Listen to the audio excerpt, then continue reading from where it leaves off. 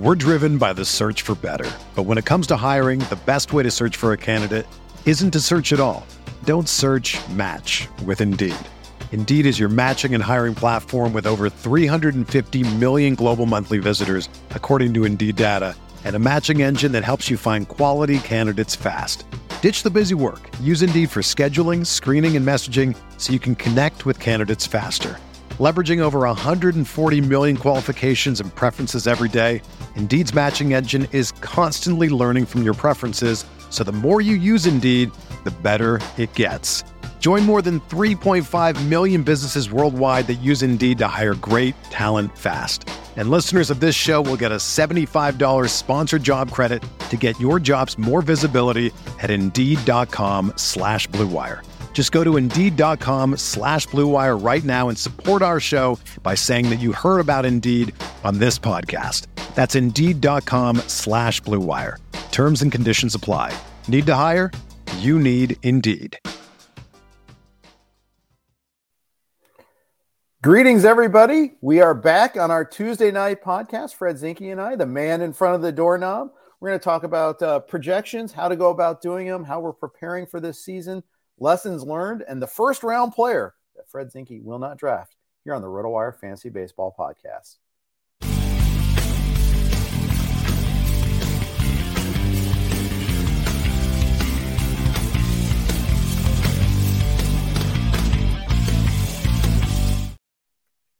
Welcome, everybody, to the RotoWire Fantasy Baseball Podcast. It is brought to you this year, not by one sponsor, but by two sponsors, both by Underdog Fantasy and Fantrax. So we'll be sharing what they have to offer, but we appreciate their sponsorship. And, of course, we're always on the Blue Wire Network as well. I'm Jeff Erickson. He's Fred Zinke. Fred, what's going on? How are you? Yeah, I'm good. End of a long day today, but I'm excited to talk baseball I know I was on Sirius with you the other day, but I'm excited to talk baseball for an extended period of time for the first time in a few months. I've had all these random baseball thoughts over the last few weeks and no one to share them with. My family doesn't really want to hear them. So right. And so now I understand them anyhow. I mean, you just be talking, that's like talking to your dog, it's like, do that.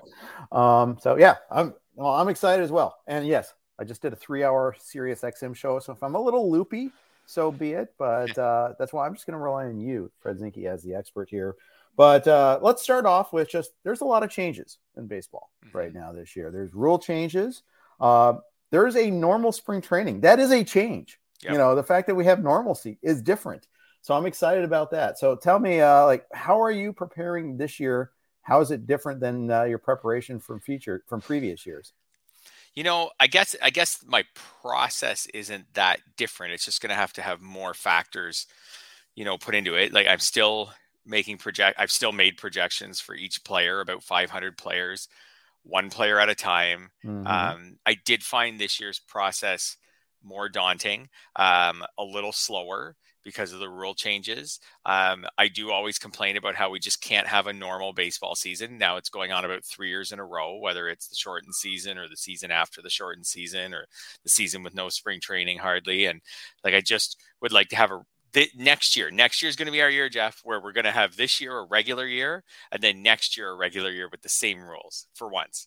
But there'll be more new rules. There probably will be something. But that's normal. Every league, every sport almost always has some sort of rule change that we have to adapt to. In baseball, there's always going to be one or two parks that change. But this is big this year. It is big this year. You're right. And one thing I didn't mention in an article that's up on RotoWire, you can check it out right now. And if you don't have an access to RotoWire, just go to rotowire.com/try, unlock that paywall, check it out. But there's rule changes, there's park changes. There's also the WBC, which I've heard so little talk in the fantasy sphere about the impact of the WBC, which we haven't had for a while.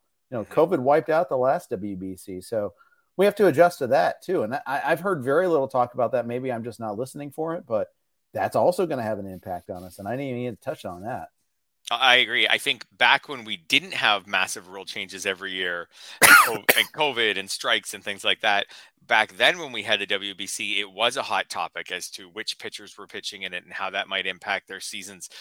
Now I find that's just like a pebble in the ocean at this point, where we're trying to figure out so many other things that you're right. We haven't, no, I don't find anyone's really digging in on the WBC.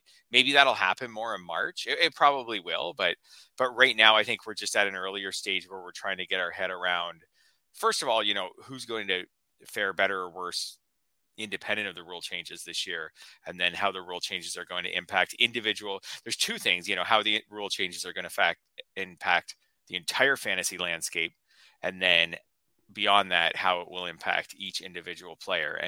And doing that when I was working on projections, like, I'm sure I didn't get it right. I don't think anyone's going to get it right. I'm trying to get it as right as I possibly can. And if I find new information about the rule changes, I've already found some information. If I found new information, I'll continue to tweak all the way up until, my first draft or my last draft, I guess, so my last draft is done.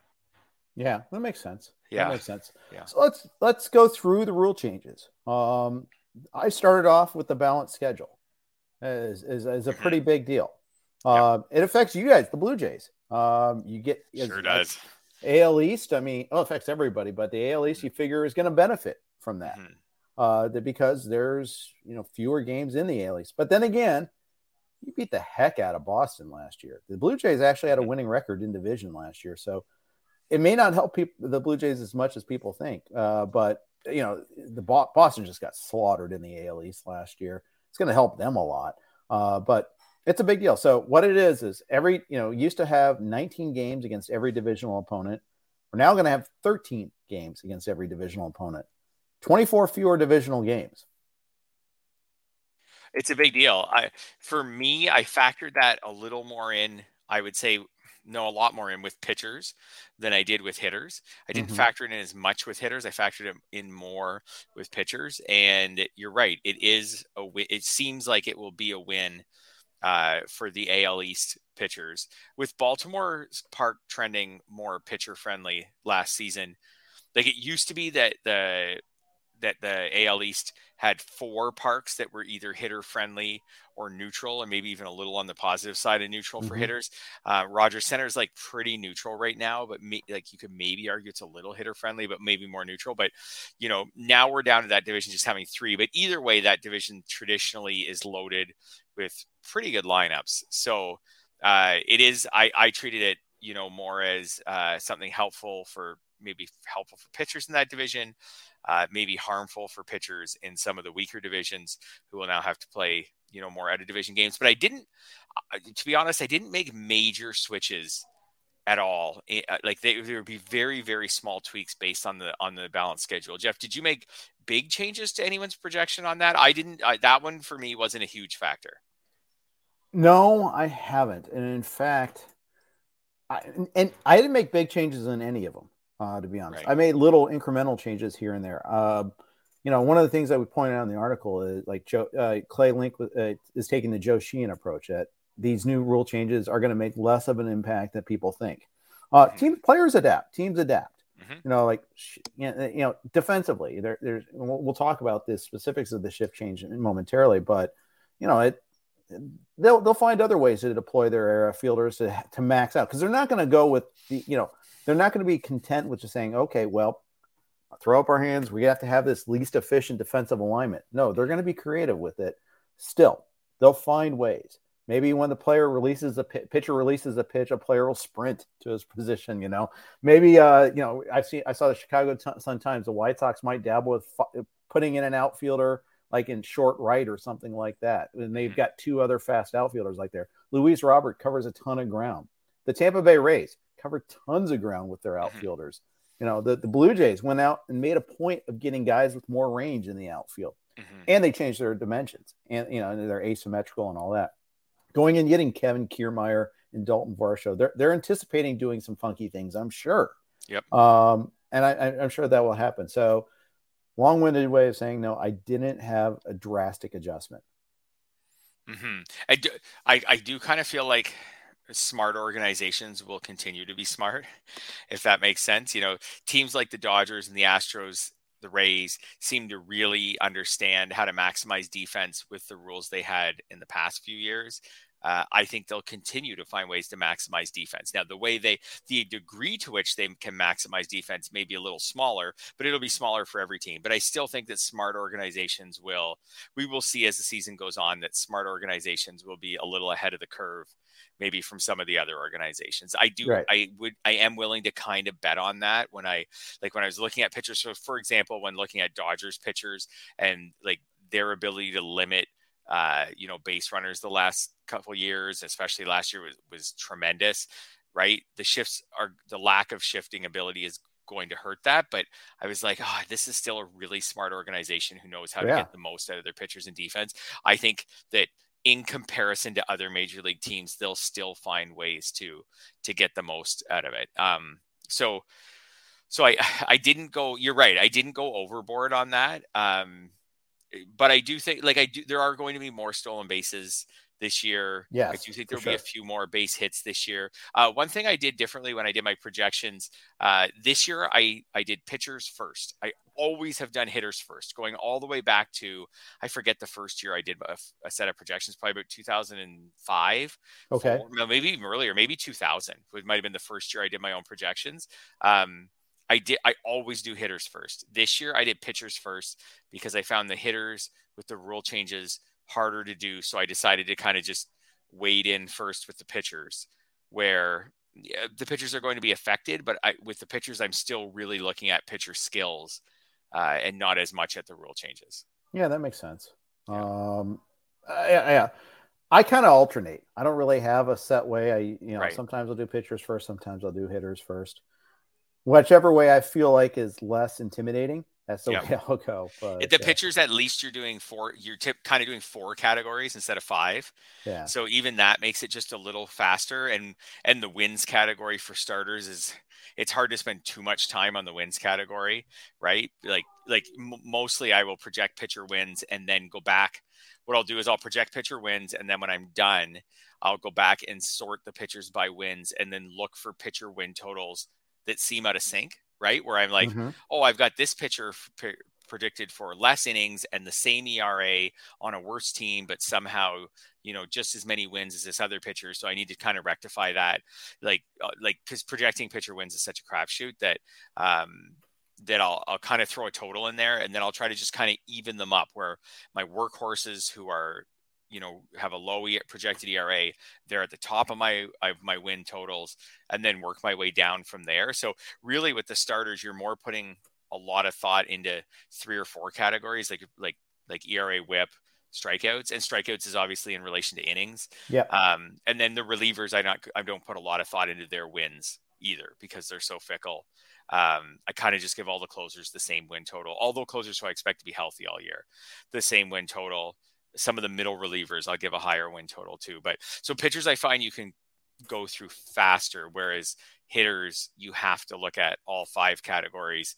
And then sometimes some hitters, you can kind of skip steals because they don't really do that. But then this year with steals coming in, I did have to think a little more on some of the hitters to say, this guy, I would normally just put a 2 for this guy, but do I think maybe he'll run a little bit more? So because there is a difference, as you know, in your final SGPs, like if I do put a 2 or a 5. Oh, it's a huge difference. That's right. It's a massive difference. Right. Same thing with wins, though. Going back to that, I was going to say that. It's huge. You give a guy 14 wins instead of 12. Oh my gosh! I mean that's a big leap in the rankings. And conversely, you give him 8 instead of 10. It's a big drag on his rank. The thing is, it's just that fickle, though. I mean, and you can deal with they're the Rays. Kevin Cash is going to pull your guy in the 5th inning more than other teams. So then, even though he's got great skills, he's on a good team. He might not be in the line for the win. Other managers might manage more to the win. I think as we've gone deeper into the sabermetric revolution, there are more managers like Cash and fewer that manage to the win. I wanted to make sure he could stick around and get the win. You don't get that 5 or 6 innings, completist. Like, it's not a round number. It doesn't matter. It's just whenever you need is the optimal situation to replace him, that's when you replace him. I don't know if the current rules are going to change that at all, but I don't think they are. I don't think so either. The only rule that could impact it, and we'll see, I don't think it's going to impact it much, will be the time, like the pitch clock and the time. Oh, I think it's going to be a bigger deal than you think. You do? I think the pitch clock might be the biggest one of them all. So do you think that will fatigue the starters quicker? Yes, I do. Right. I think, I think that a couple of things are going to happen. Yes. And it's end of games for sure. It's going to change things. Closers, relievers, high leverage situations, things shut down in those situations. It won't here. And we're going to see that. It's going to make me gnarl my teeth when a game there's a walk-off walk because of a pitch clock violation or a huge strikeout where a batter doesn't get in the box in time. Both pitchers and batters are guilty of this. I think that will change things a little bit there. We saw a little bit in the Arizona Fall League when they tried to implement it a year and a half ago. And this past year as well.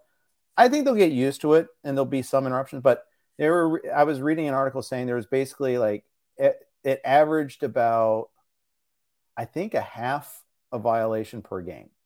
So it might not be the violations, but it's going to speed it up a little bit there. I think, Kenley Jansen, for instance, was the slowest pitcher in baseball.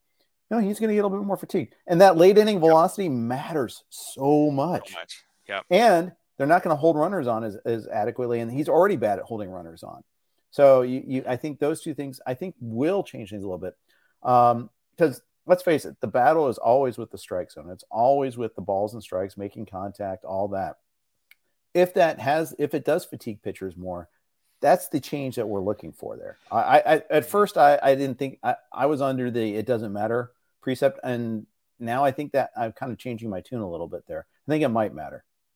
I could see it mattering more for the relievers, for the closers, than for the starters. I do think the starters, because they throw so many pitches, they'll get used to it and they'll get in a groove and they'll have a rhythm. Now that rhythm might be a little bit faster for a few of them than it was in previous years. Right. And pitching is basically just like a form of weightlifting or exercise, right? And if you take something that you do like weightlifting, even if it's light weights, if you're doing it in a repetitive motion, if you just reduce your rest time, you get tired faster, right? No matter how much you reduce it, but you're just reducing an exercise, movement. You're reducing the rest in between it. So I could see it, but I could see the starters just getting into a rhythm, and maybe that rhythm is 1 or 2 seconds faster than the rhythm used to be. The relievers, especially the closers, there's not as much of a rhythm to it, and each pitch means more. They're max effort guys. I mean, you get the Ryan Helsleys of the world that throw 103 or whatever, and and Ryan Helsley might come in and throw 15 pitches. There's not a lot of rhythm to that, and each pitch,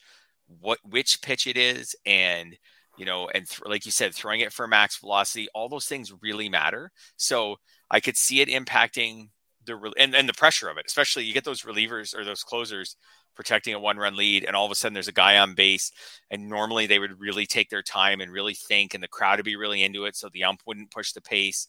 And now that none of that'll be possible, so they're going to have to keep moving. So I could see it impacting the relievers more than the starters. But at the same time, like, it's so hard. You can go off, like you say, Kenley Jansen, for example, maybe a few stick out. In general, I guess I'm still looking for relievers. Maybe it means you shouldn't push as many of your chips into the reliever pile as usual if you think that it's going to impact. Because I was going to say, maybe you just chase the relievers then with the best skills, right? Like, that they're the ones have a little more margin for error. At the same time, it may not. If Edwin Diaz, for example, I'm just pulling him off the top of my head, if he was really impacted by this, all of a sudden maybe he doesn't have these amazing skills because he has to pitch quicker, in key situations, and then because he has to pitch quicker, he walks more batters or something like that. So the relievers, I think it'll have a bigger impact. I agree. Maybe we see even more bullpen by committee because now it's harder to do max effort, or maybe, it's more, that workout is more taxing on them.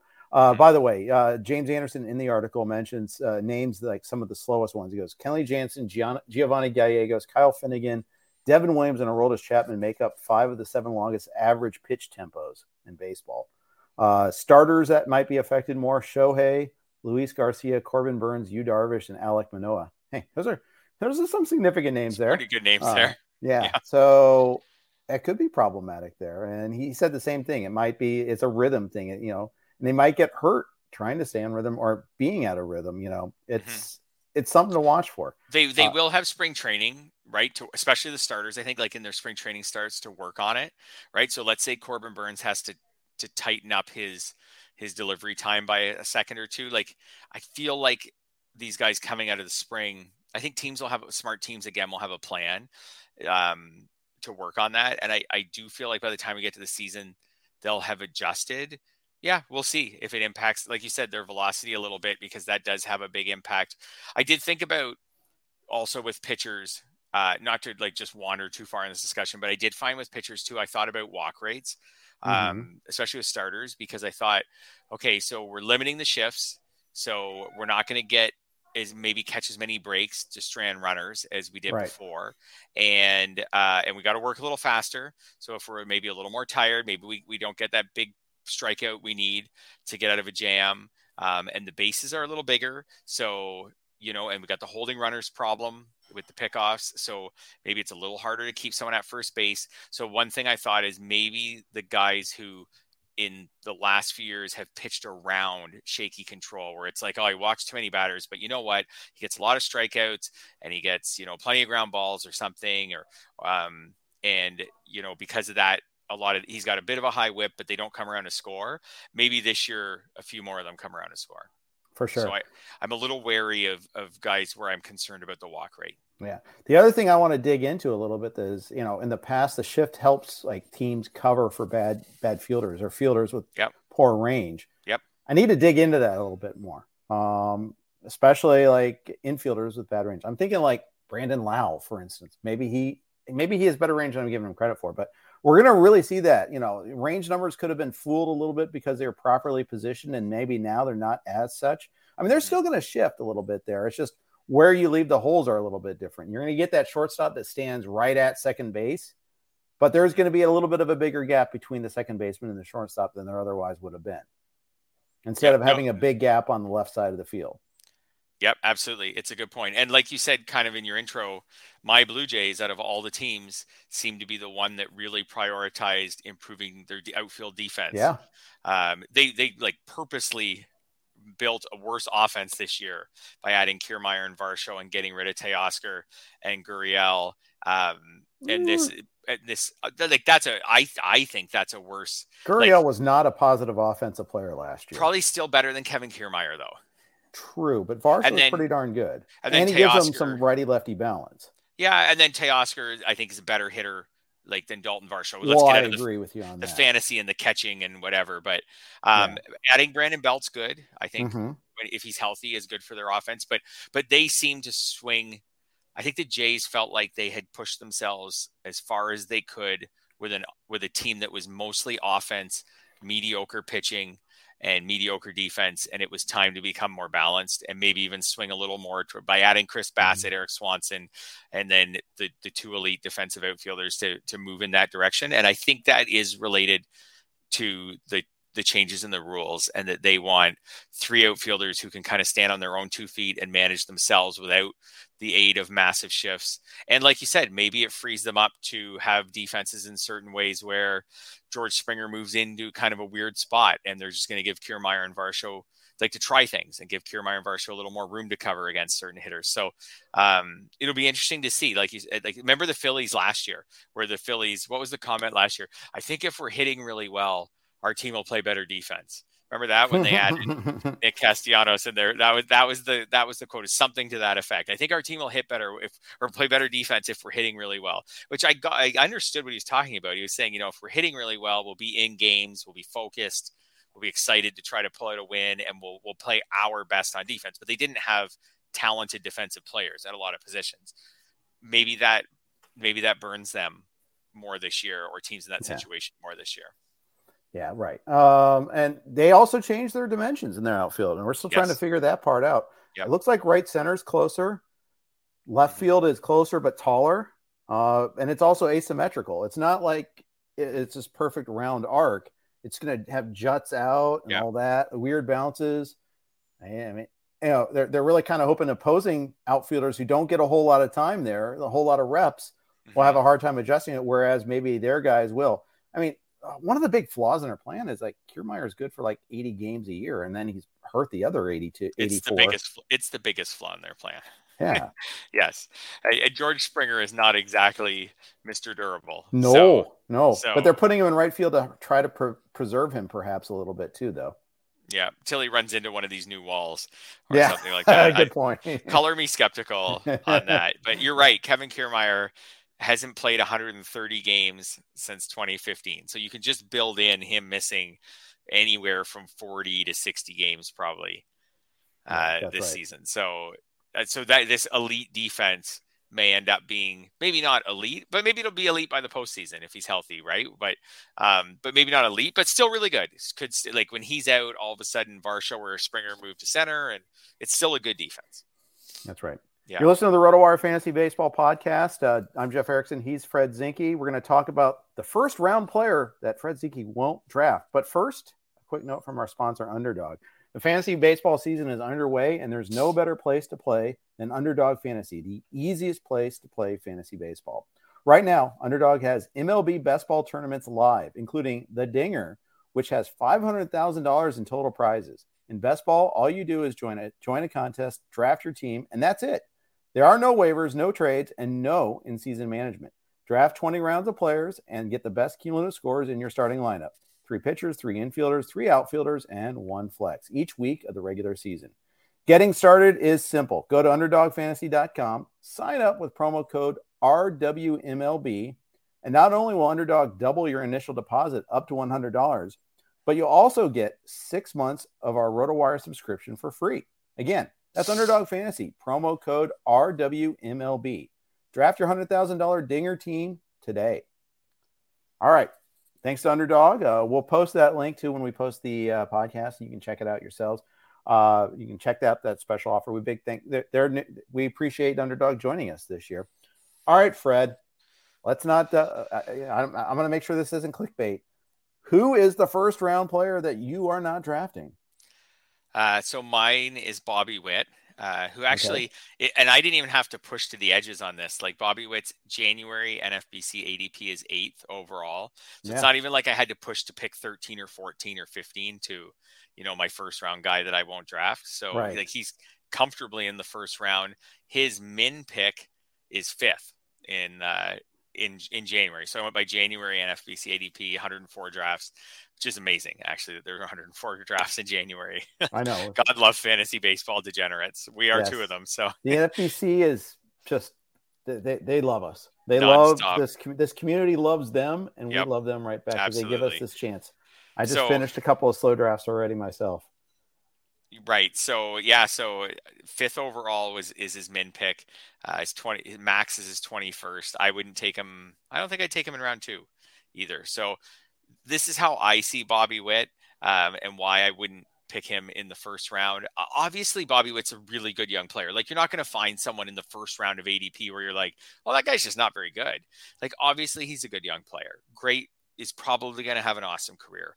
But when I looked at him, here's what I thought. So, first of all, he's not going to get any favors from his lineup, right? Like I don't think the Royals are yet, like, they're improving offensively. They've got some pieces maybe now with him and Pasquantino, Melendez, Perez. Like, it's not the worst lineup in baseball, but I don't think his lineup is going to help him to have massive totals in runs and RBIs. Last year, he played 150 games. He had 82 runs, 80 RBIs. He could probably beat those, but I don't think he's heading to 100 or something in those totals yet in that lineup. The park's not going to do him any favors, right? Kansas City's not a great park for hitting home runs, so the park's not really going to do him any favors. He hit 254 last year, which is with a 295 BABIP. So that BABIP is actually reasonable. It could be a little higher, but reasonable with the shifts last year. 254 is not a good batting average. I know it's better than league average, but it's not the kind of batting average you're looking for from a first round pick. Is he ready to really pump up that batting average? I'm not so sure. Like, his strikeout to walk rate last year was not very good, 30 walks and 135 strikeouts. So I'm not sure if he's someone really, like, I don't see him as someone who's necessarily ready to just take off from the batting average category and all of a sudden hit 285 or something this year. I was just pulling up to see what his StatCast. Yeah, his XBA last year was 252. So it kind of says Statcast is kind of saying the 254 was deserved. His Right. OBP's 294, like last year. Like that is really, really bad for a first round type player to not even have a 300 on base percentage. And again, a 300 on base percentage in an average to below average lineup is not going to lead to a massive run scored total. His steals are obviously super valuable, and I think he can steal 30 bases again. And I projected him to do that, but the 30 steals with a sub 300 on base, like you got to be running a lot because you're not getting on base a ton. Like he's someone who needs to walk more, maybe to really accentuate that speed part of his game. Home runs, he hit 20 last year. Again, I don't love the park for a home run hitter. Obviously, Sal Perez showed us that people can put monster home run totals playing for the Royals, but I don't know if he's ready to make a major power leap. So I had him going up from 20, but not tremendously. When I look at the projections on Fangraphs, most of them have him around 20. If I was to average them all out, I'd say he's got 23 homers in a lot of the projections. Which is what I have, by the way, is 23 homers. Right. So if I just forget about me and just look at his Fangraphs projections and just kind of average them out and I'll eyeball them, 23 homers, high 20s for steals. They have them maybe like 20. If I average out about 27, I'm okay with going to 30, but they have them about 27. Batting average would be about 260, 262. And then the runs, 85 or so, RBIs, about the same, about 85. So that's good, but I just don't see that as a first round player. And I know that like what a lot of people are probably seeing is that Bobby Witt's, 22 turning 23 had a solid rookie year, like a better fantasy rookie year, maybe than a real life rookie year. Like a 722 OPS is fine, but it's not special. He's a really good prospect. So I'm not going to argue that. I just think, and what the other thing, and I heard Scott Pianowski talking about this on a podcast today, just reminding us of this, and is that improvement for young players is never linear. It's almost never linear.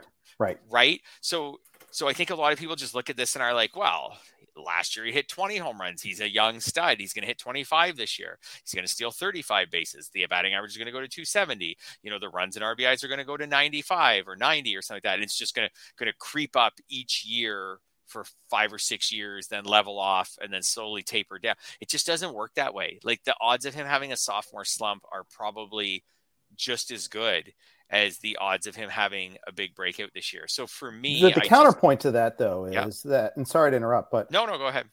It's not linear, but it also means it could spike up to 280.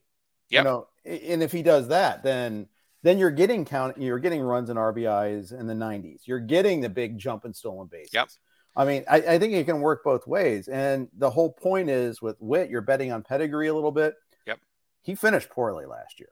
And that was another concern that I hadn't mentioned yet. But yeah, right. His second, not that I want to play first half, second half with a lot of players, but just looking at it from a rookie perspective, like, is he someone who seemed to figure it out as the season went along? No. His second half OPS was 685. So maybe he slowed down late because he got tired. It's his first major league season. He played 150 games. I don't know. But when we're talking about picking someone in the range of Yordan Alvarez, one of the best hitters in baseball, Mookie Betts, who's really good every year, Vladimir Guerrero, Freddie Freeman, like, I just don't know. I'm not chasing steals this year to the degree where I'm going to pass up studs like that for the chance that Bobby Witt breaks out. I think Bobby Witt would have to break out to justify this ADP. I think you're right about that. I think you are right about that. I am persuaded. I mean, I have him at like 11 or 12 right now. Okay. And I did take him in one NFBC 50, which is a 12-teamer 50-round draft. Mm-hmm. No free agents in that one there. Mm-hmm. I've since come to the this is like, and that's the thing is I do these early drafts. I feel like, okay, this is how the team fills out. I don't know if I like that as much anymore, or just, I think a little bit more about it. I have more time to think about it. No more football for me. Yay. Mm-hmm. Although I'm still talking football on there, but it's no longer like 95 football, 5% baseball, or 90-10 or whatever it is. It's a lot more baseball oriented. And I'm persuaded. I'm also persuaded that I'm going to draft Juan Soto later than I had him earlier in draft season. Like I did one of those gladiator drafts. I only did one. It was awesome. It's fun. But I took Soto in the first round. And if I did it all over again, there were others I would take before him when I took him. That's the guy I'm a little wary about with the first round price. Give me Freddie Freeman ahead of Soto right now, for instance. Same here. Yep, for sure. I have Soto higher than Witt. I feel like Soto is, I guess it's hard to say he's safer since he kind of stunk from a fantasy perspective last year. So, but I do think he is safer. Like, I just think he's a way better baseball player at this point than Bobby Witt.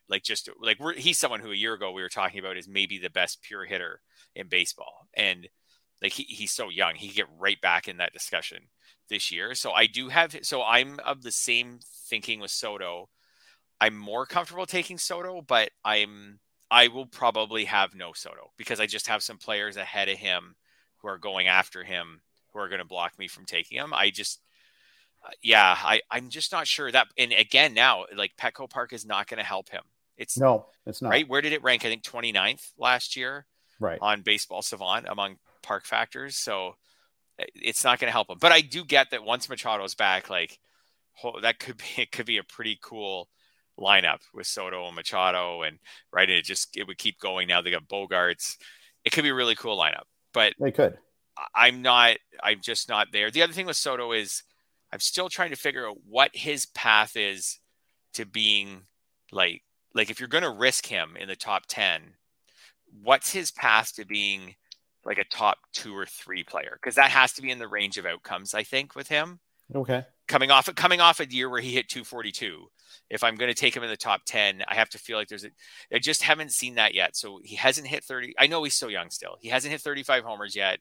He's not a huge base stealer. Maybe with the easier base stealing, he can get a dozen steals or something like that, but he's not a huge base stealer. I don't know. What's his path? Is his path winning the batting title? I guess his path is probably almost like winning the batting title and hitting like 35 home runs. And scoring 100 billion runs. 110 runs or something like that. Right. Yeah, that's his path. You're right. And chipping in some steals. Yeah. Last year he went in saying he wanted to run more and then didn't really. I mean, part of the issue, I think, is just, in Tout Wars, he's great. It's OBP. The discord or the disconnect, I should say, between real life and fantasy is illustrated there with OBP. All those walks we hate in fantasy, but you get some more runs, but we don't get we don't get the production. We don't get the batting average. We don't get the counting stats nearly as much. We certainly get fewer homers. So even though it's good ball, it's what you want him to be able to do. But he almost got, even in real life, got a little too passive. And I think especially, that hit him during some of his slumps. There was some talk about that where he is passing up on pitches that he normally would pound. I think that there's a good chance he breaks out of that too. I mean, with a full season in San Diego, they're no longer having the trade circus, hovering around him. That whole sequence, the contract negotiations, very public contract negotiations. I'm talking myself into him, by the way, right now. That could have been a big drain on his production. It could have been one of those things where, it really hurt him a lot. Young player like that, never been through that cycle before. All of a sudden he's got all this attention, not all of it positive, that might have affected how he performed. Yeah. You mentioned Freddie Freeman, taking him over him, and I'm with you on that. One thing I thought is that maybe like a good Soto season is just kind of is what Freddie Freeman's mostly been the last few years, right? Like Freeman's hitting 300 pretty much every year. And some years in the last few years hitting, like last year hit 325. So it's like being among the batting average leaders. Freeman, his power was down a bit last year, but in general, the last few years, he's like a 30 homer guy who scores 100 and something runs. He's been over 110 in 3 of the last 4 years, the other one being the shortened season where he scored 51 times in 60 games. So he's been a run scoring machine. I feel like Freeman's not that old. Like before I say, well, maybe Soto can really click this year and just be just like Freddie Freeman, why don't I just draft Freddie Freeman? Yeah. And Freeman, by the way, is not going to be like a massive power guy either there. No. So it's kind of interesting. Yep. I think, we're going to be chasing power again a little bit. I think with, all these changes, you're going to have a bump in stolen bases. I think it's important to get that power and find the high average power where you can. Yeah, and when we're now going back to what we were talking about with working on projections and the changing of the rules. So the steals are going to be hard to project because we don't know exactly how this is going to play out. The batting average is a little harder than usual to project because with the shifts, we don't know exactly. We're trying to go player by player and who's going to benefit the most from the changes. But I guess out of all the skills, the power numbers are the ones that maybe are, if anything's the easiest to project, maybe it's the power numbers. I mean, maybe they'll change the baseball and it'll ruin all that too. But if they don't change the baseball, unless I guess it would be hitters' approaches changing with the lack of shifts. And maybe some guys don't sell out for power quite as much, but there's no other reason to think that the power is all of a sudden going to massively change. So maybe chasing power is a little more bankable. Like when I just look near the top of my list, like we're trying to do all these factors. Maybe I just draft Pete Alonso and I just get the 40 home runs. Right? I got him in the second round of one of my drafts and very happy with that decision. I think that's a good thing, especially now that right center is a little bit better for him, more power friendly for him too. That's one of the parks that's changing a little bit from the favor in right center a little bit. It's not his primary pull spot, but hey, add one or two more homers. Great. Right. All the better. Right. So maybe you just take him and then you start messing around with batting average and steals like with your subsequent picks. And you just say, well, I'm just going to get a 40 homer anchor. That's something we used to do more. And then in fantasy baseball, and then we've gotten away from that because of the steals scarcity and the low batting averages. Maybe we come back to there a little bit. Right. In that same vein, a little bit there, you wanted to talk about Aaron Judge some, that you thought he'd be the clear number one, or at least picked more frequently as a first pick. And he has been picked first sometimes, but his ADP in January is like fourth. Yep. Fourth or fifth, depending on where you look and what you set your parameters at, but which is still really good. It's way above where he went last year, but it doesn't reflect how he was like head and shoulders, $10 better than the next best hitter. I'm surprised. I thought, and to be clear, he's not number one on my list. Right. He's near the top. Like who's your number one? Right now, it's Acuna, Ronald Acuna. Sorry. I'm debating that one, but I do think he's the one, if his knee is sound, who has the potential to put together like a 40-40 type season. So right now, he's a little risky. I might struggle with getting him if I had the first pick. I don't want the first pick this year. I don't know. Do you feel the same way? Yeah, I do. I don't want the first pick. I'll pick fourth, and I'll take whoever's left. Give me Acuna, give me Judge, give me Trey Turner, Jose Ramirez, whatever. Julio Rodriguez. No Julio? I was just going to ask. Yeah, he's in there too. Yeah, so give me 5. Yep, give me 5. I would even take 4, and then I could have a choice of a couple of them. But yep, 5 is good. I don't really want to pick first this year at all, but I did think like Judge's stats last year were insane. Like over 60 home runs, over 130 in each of runs and RBIs, and he stole bases. Right. And he hit 311. And I know I really thought that he would be number one in the ADP list this year. I know there's some injury history there, and I have dinged him for that over the years. Some injury history. I think but the last 2 years, there hasn't been. Just a little bit there. For sure. But the last 2 years, there hasn't been, 157 games last year, 148 the year before, which is totally fine. Darn good. Yeah. So obviously there's going to be massive regression, but massive regression could still be 45 home runs. It could still be 110 or 115 runs and 110 or 115 RBIs. It could still be a double-digit steals total. It could still be a 300 or 290 average. It's still a great park to hit in. It still should be a team that has an above-average offense. Like I really thought that he would be number one. And I'm really surprised. I'm surprised he's not, but I'm not. And I'm not actually saying that it's dumb that he's not, because I don't know if I would take him first either. I'd strongly consider it, but I really thought he would be number one just because last year he was so far ahead of the pack. He's not old, right? Like he's going to turn 31 in the first month of the season. Yeah. I thought he would be number one. It makes sense. I understand why some people are reticent to go that route. Mm-hmm. He hasn't dropped any lower than 8th. What's stopping them, do you think? Is it worrying about his injury history for sure? I think just the whole inclination of, okay, that was his best year. There's got to be some regression. As Scott Pianowski always says, regress to what is the question though? Mm-hmm. That's always, regression. Yes, is there. It's baked in, but you regress them. A lot of projections that do regress them still have a number one. Right. And that's the thing that makes it so complicated, so challenging. I mean, you really have to, you can't do a systematic regression. You have to kind of almost manually tweak it. My formula has them number one. But would you take him number one? I might. Yeah. I haven't been put to that test yet. Yeah. I've been saying Trey Turner, to be honest. That's usually the route I want to go. Honestly, though, I'm with you. Give me the 5 pick. I'll be the nice guy. And then I get a better pick in the second round too, theoretically too. Yeah. I feel the same way. I mean, for me to say that I worry about Judge with injuries, and then I put a player ahead of him on my list in Acuna, who was dealing with the recovery from knee surgery last year, and said that his knee was impacting his play. Like, Sure. Come on, Judge is not a bigger injury risk than the guy who was dealing with an injury throughout last season. Well, I have Acuna 10, so. Well, there you go. So you're not thinking the knee bounces back right away and his power numbers. Yeah. At least according to the formula. I mean, we'll see. I mean, the thing is, with a lot of these players, it's tricky. Jose Ramirez is coming off an injury, by the way. It's something to watch for. But I have him too. I mean, Turner 3. I'm a little worried that all 3 of those guys are in their 30s, though. Low 30s, but still. Plus, Judge just got paid. I mean, if you pay attention to Rick Wolf and Glenn Colton, they might warn against that. Although less so when it's with staying with their own team. I think so too. Yeah, with their rules of engagement. But yeah, I'll have to ask them that one there. But more, definitely new team, new contract. That's something you can tend to be wary about. And then you get them in year 2. That's the corollary also.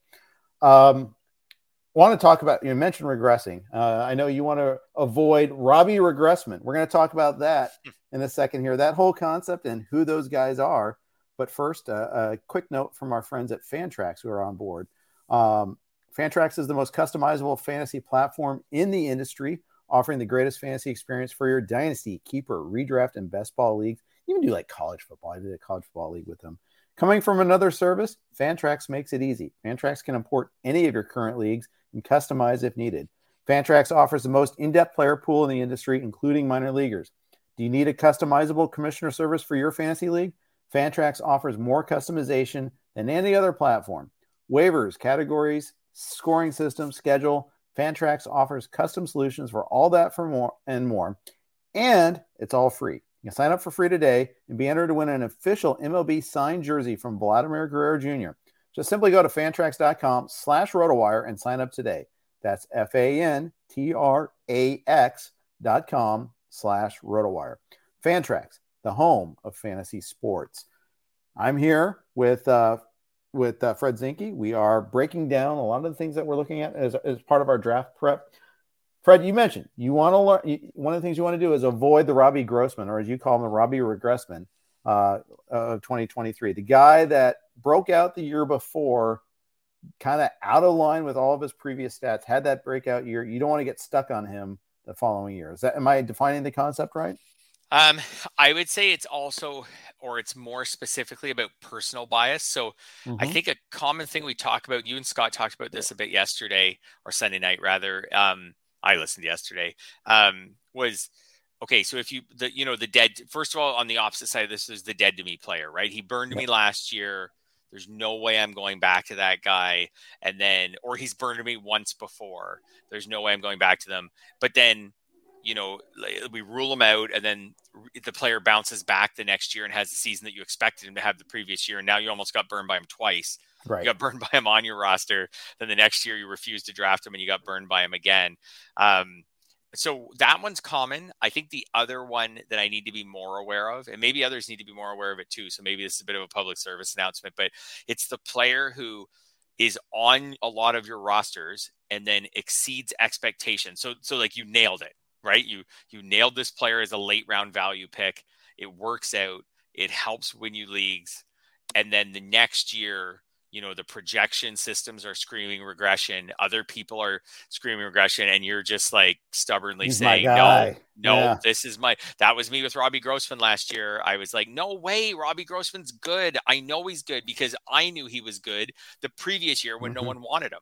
And when I could take him at pick, 315, I was getting him everywhere. And then he had whatever it was about a 2020 season and helped me win leagues. So I was like, no, I know this guy. He's good. And now he's locked in. And I thought last year going into the year, and I drafted, and his ADP last year shot up, and I had to get him in the top 150 or so.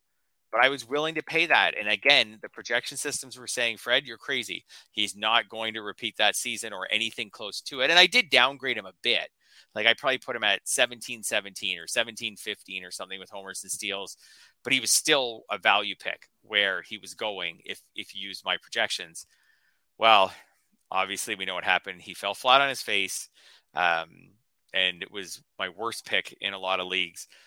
I'm trying to be more aware of that. So I'm trying not to, I don't know if I have a lot of specific players on that. Maybe Anthony Santander's one. Okay. Maybe Jordan Montgomery. That's another one I had a lot of, was expecting him to step up, and he did. I just want to be very aware that I'm not taking someone, and ignoring the projections and ignoring what everyone else is saying just because I think I've outsmarted the system because I did outsmart system on that particular player last year. Yeah. I mean, I did with Dansby. Right. And his price has gone up, but not like tremendously so either. 75 or so, 77, if I'm not mistaken. Tell me more about Santander, because I think I might have had him in one league, but I was never really fully aware of issues regarding him and why the systems don't like him.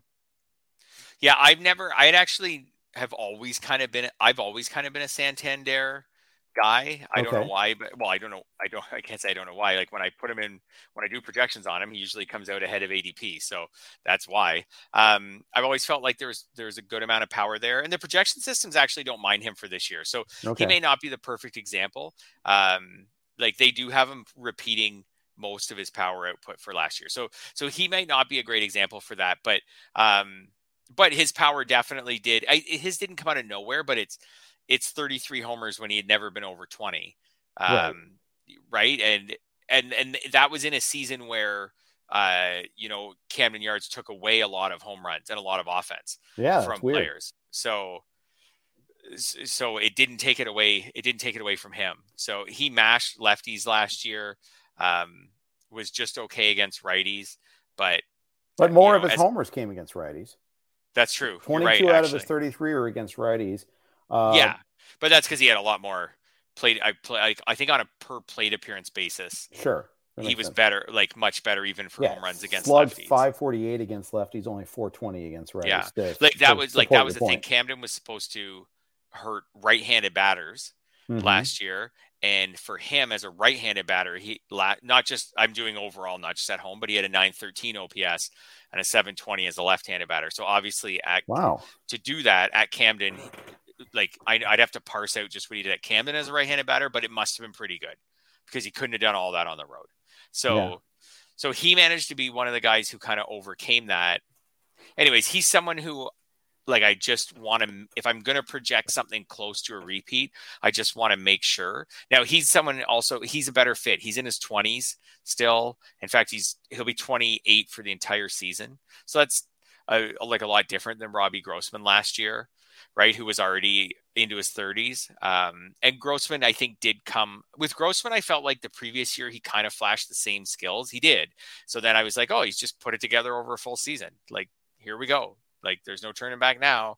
And there was a lot of turning back. So I just want to be aware of that with players, especially players who had that like late career breakout, in their 30s breakout. Right. If I happen to nail them, I don't want to get carried away with that and be left holding the bag the next season. It doesn't mean I won't draft them, but I don't want to go too far with that. That makes sense. Makes a whole lot of sense. Like I said, it's the opposite of the dead to me fantasy situation, which is way more common because people are way more vengeful. Yeah. I defied the projection systems with a lot of success on Kyle Hendricks until I didn't. It's kind of funny. It's like that's when I was loyal, and then killed me. But Kyle Hendricks probably helped you place well in a lot of leagues for a lot of years before he let you down. Like if you had, like, I know there's some people kind of were last year, were kind of taking a victory lap on Kyle Hendricks, being like, see, the last couple of years, right? The last 2 years, right? See, I told you, like, he isn't actually that good. And it's like, well, sure. But for the previous like 6 years, like he was helping you win leagues. Right. So and I'll take 6 years of him helping me win leagues before in 2021 he had a really bad season, and last year had a bad season and got hurt. So Exactly. there are a lot of people who for 5 or 6 years were just waiting for the other shoe to drop and saying, I won't draft him. And then we're missing out on a low 3s ERA. Exactly. Yeah. We're going to talk about a couple specific players in positions. But first, quick note from our friends on the Blue Wire Network. We're driven by the search for better. But when it comes to hiring, the best way to search for a candidate isn't to search at all. Don't search, match with Indeed. Indeed is your matching and hiring platform with over 350 million global monthly visitors, according to Indeed data, and a matching engine that helps you find quality candidates fast. Ditch the busy work. Use Indeed for scheduling, screening, and messaging so you can connect with candidates faster. Leveraging over 140 million qualifications and preferences every day, Indeed's matching engine is constantly learning from your preferences, so the more you use Indeed, the better it gets. Join more than 3.5 million businesses worldwide that use Indeed to hire great talent fast. And listeners of this show will get a $75 sponsored job credit to get your jobs more visibility at Indeed.com/Blue Wire. Just go to Indeed.com/Blue Wire right now and support our show by saying that you heard about Indeed on this podcast. That's Indeed.com/Blue Wire. Terms and conditions apply. Need to hire? You need Indeed. When you need mealtime inspiration, it's worth shopping Kroger, where you'll find over 30,000 mouth-watering choices that excite your inner foodie. And no matter what tasty choice you make, you'll enjoy our everyday low prices, plus extra ways to save, like digital coupons worth over $600 each week. You can also save up to $1 off per gallon at the pump with fuel points. More savings and more inspiring flavors make shopping Kroger worth it every time. Kroger, fresh for everyone. Fuel restrictions apply. Another day is here, and you're ready for it. What to wear? Check. Breakfast, lunch, and dinner? Check. Planning for what's next and how to save for it? That's where Bank of America can help. For your financial to-dos, Bank of America has experts ready to help get you closer to your goals. Get started at one of our local financial centers or 24/7 in our mobile banking app. Find a location near you at bankofamerica.com/talktous. What would you like the power to do? Mobile banking requires downloading the app and is only available for select devices. Message and data rates may apply. Bank of America N.A., member FDIC. Thank you to the Blue Wire Network. We always host our podcast there. All right, Fred, we're going to hit a couple of topics before we go out. You asked me, would I rather use a top 25 pick on a suspended Fernando Tatis Jr., a frequently injured Mike Trout, or a catcher, JT Realmuto? Your timing in asking this question is actually good because we're doing our RotoWire roundtable rankings, and we're actually, I actually submitted today. Now I have to do some couple tweaks, but it's going to go live tomorrow. So I actually had to make this decision, at least not in a draft, but at least in terms of ranks. And that's kind of like, when you do the individual like granular rankings, you're like, okay, all right, would I actually take Tatis or would I take Realmuto? I would take Trout first, then Tatis, then Realmuto, but I would take all of them in the second round. Yeah, me too. Yeah, I'll say me too, for sure. Okay. I might take Realmuto first. He comes out really high when I do my projections. The top catcher often does. The top catcher often does. The ability to get something in the neighborhood of a 20-20 catcher. Maybe it's a little more than 20 homers, a little less than 20 steals, something like that. And who helps your batting average is pretty valuable. So Tatis, if I thought Tatis, this might change for me when spring training comes around. So if I knew for sure that the version of Tatis that's going to come back from the suspension is completely fully healthy, then I probably take Tatis because the suspension's not that long at this point. I could wait, but with his injury issues, that I'm not sure. We can't be sure. So there's a scenario there where you wait 3 weeks to get Tatis, or whatever it is, 3 or 4 weeks, and then you get him, and then he's not 100%. And right, we dealt with injuries with him last season, so even beyond the suspension. So that is holding me back on him a little bit. Trout, I just have a feeling that I'm never going to have on my team again.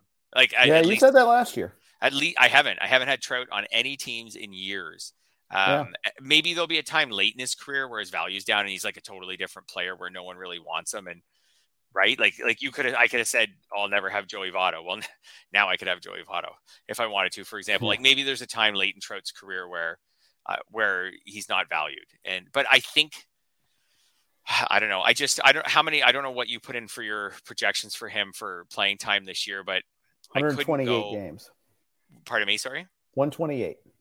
128. Yeah. So I didn't go by games. I went by at bats, just factoring in for batting average. 470. I went 470. Exactly. So 470 is basically his high over the last 5 years. 6 years. It's his high over the last 6 years. So I felt like I was being fairly generous giving him to match his high total over the last 6 years. And in that amount of at bats, it seems like he could hit 40 home runs, not steal any bases unless something changes.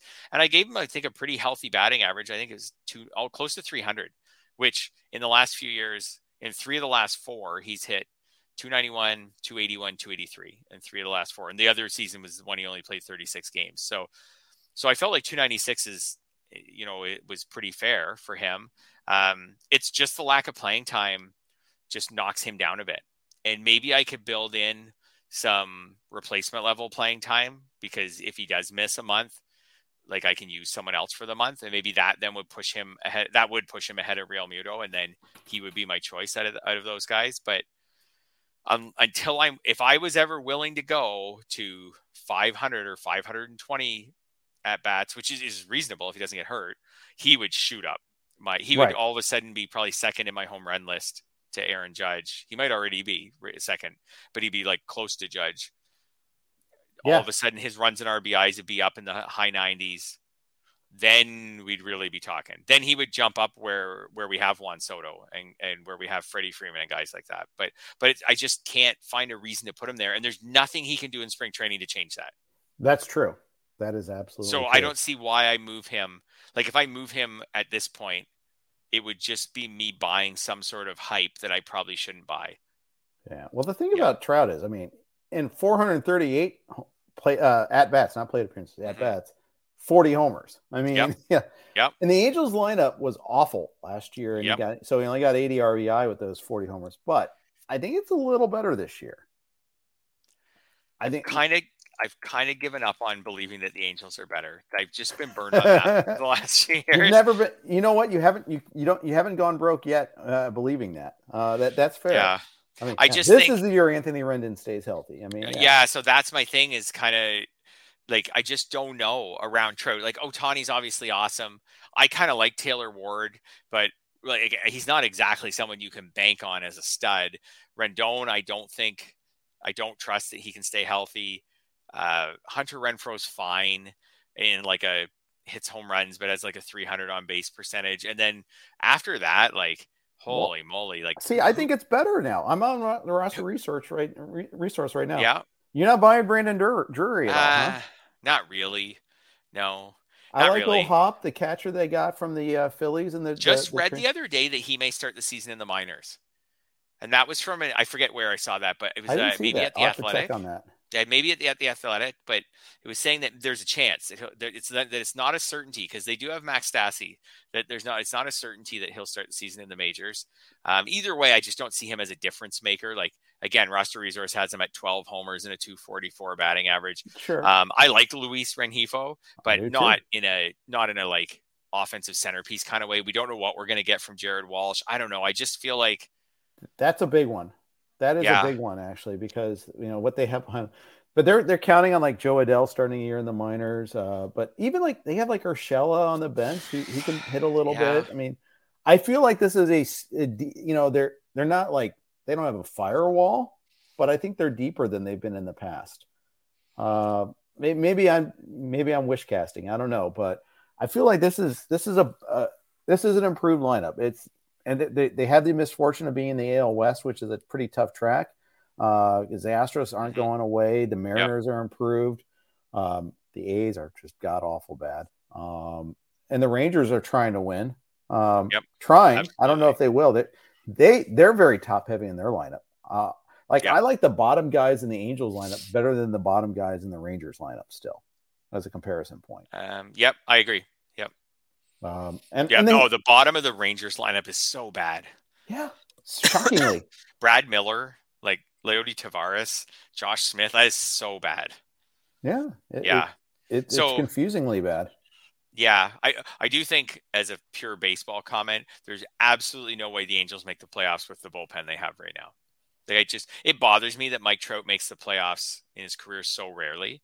Like once ever? Yeah, there's no way with that bullpen that they have right now. I read the other day, I think it's ranked 29th in baseball for the projection systems. Like Roster Resource has two relievers in that bullpen with a sub-4. They have no relievers with a 3.90 ERA or lower. None. I see that. Although I'd bet the under on what they have for Carlos Estevez. I think he's a much better pitcher now that he's out of Coors. We'll see. I mean, the track record of pitchers escaping Coors actually isn't that good. That's one thing that's kind of shocking. You would think like, okay, he's out of Coors. They're almost like permanently damaged in a lot of cases, but you're right that the Angels lineup does have like maybe a bit of a floor now. They even have David Fletcher on the bench, who is just kind of a competent backup guy who can be a starter for a week for a month or something if there's an injury. So I guess that maybe they have a little bit more of a floor where they won't be throwing guys out there who aren't really major league players. I don't know. I still don't love it. Yeah. Sneaky guy in their bullpen, by the way. Chris Rodriguez missed all of the season last year. I think he would add a live arm to that bullpen. That might be pretty interesting. So hot tip for the draft champions leagues. Yes. Huge. Maybe they don't really have a closer, so you never know. Yeah. And they'll probably go 6 starters. You might see like Chase Silseth as their 6th because they have Shohei. But yeah, their starting rotation was actually good last year. People don't realize that either, that they actually pitched well. It always used to be the pitching held them back. It was the offense that destroyed them last year. Rendon getting hurt so early, no depth at all. I think they're better. I mean, I think adding Renfroe was a smart move. I liked adding Renfroe, but we'll see. We'll see what happens with that. But anyhow, I think we'll save our other topics for next week. Got a lot to talk, a lot of season, a lot of bandwidth to talk about here, especially owing to the start time here. You're about to turn into a pumpkin. It's almost midnight where you're at. So I know you have to get off to school tomorrow too. So I do. My morning alarm's going off in about 6 hours. Okay. So. Well, that sounds like a good time. Want to thank everybody for chiming in. It's so fun to be talking baseball again and doing our regular rotation. We got James and Clay tomorrow. I'll be with Jason Collette on Thursday. We're going to talk about some of his bowl predictions. That series is running and get his take on some of the rule changes as well. And, of course, Clay and Todd on Friday. So I think it may not be Clay and James on Wednesday. It might be just James with varying guests now that I think about it there. But Prospect Podcast tomorrow. And maybe, in-season stuff as well because he's been doing a ton of that. Now, thank you so much for tuning in. Big thanks to Fantrax. Big thanks to Underdog for joining us as well. We'll be back at you again next Tuesday. Thanks for listening. Take care.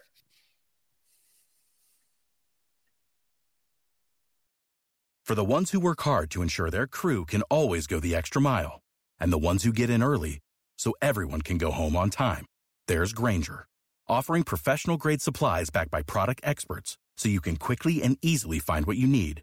Plus, you can count on access to a committed team ready to go the extra mile for you. Call, click Grainger.com, or just stop by. Grainger, for the ones who get it done.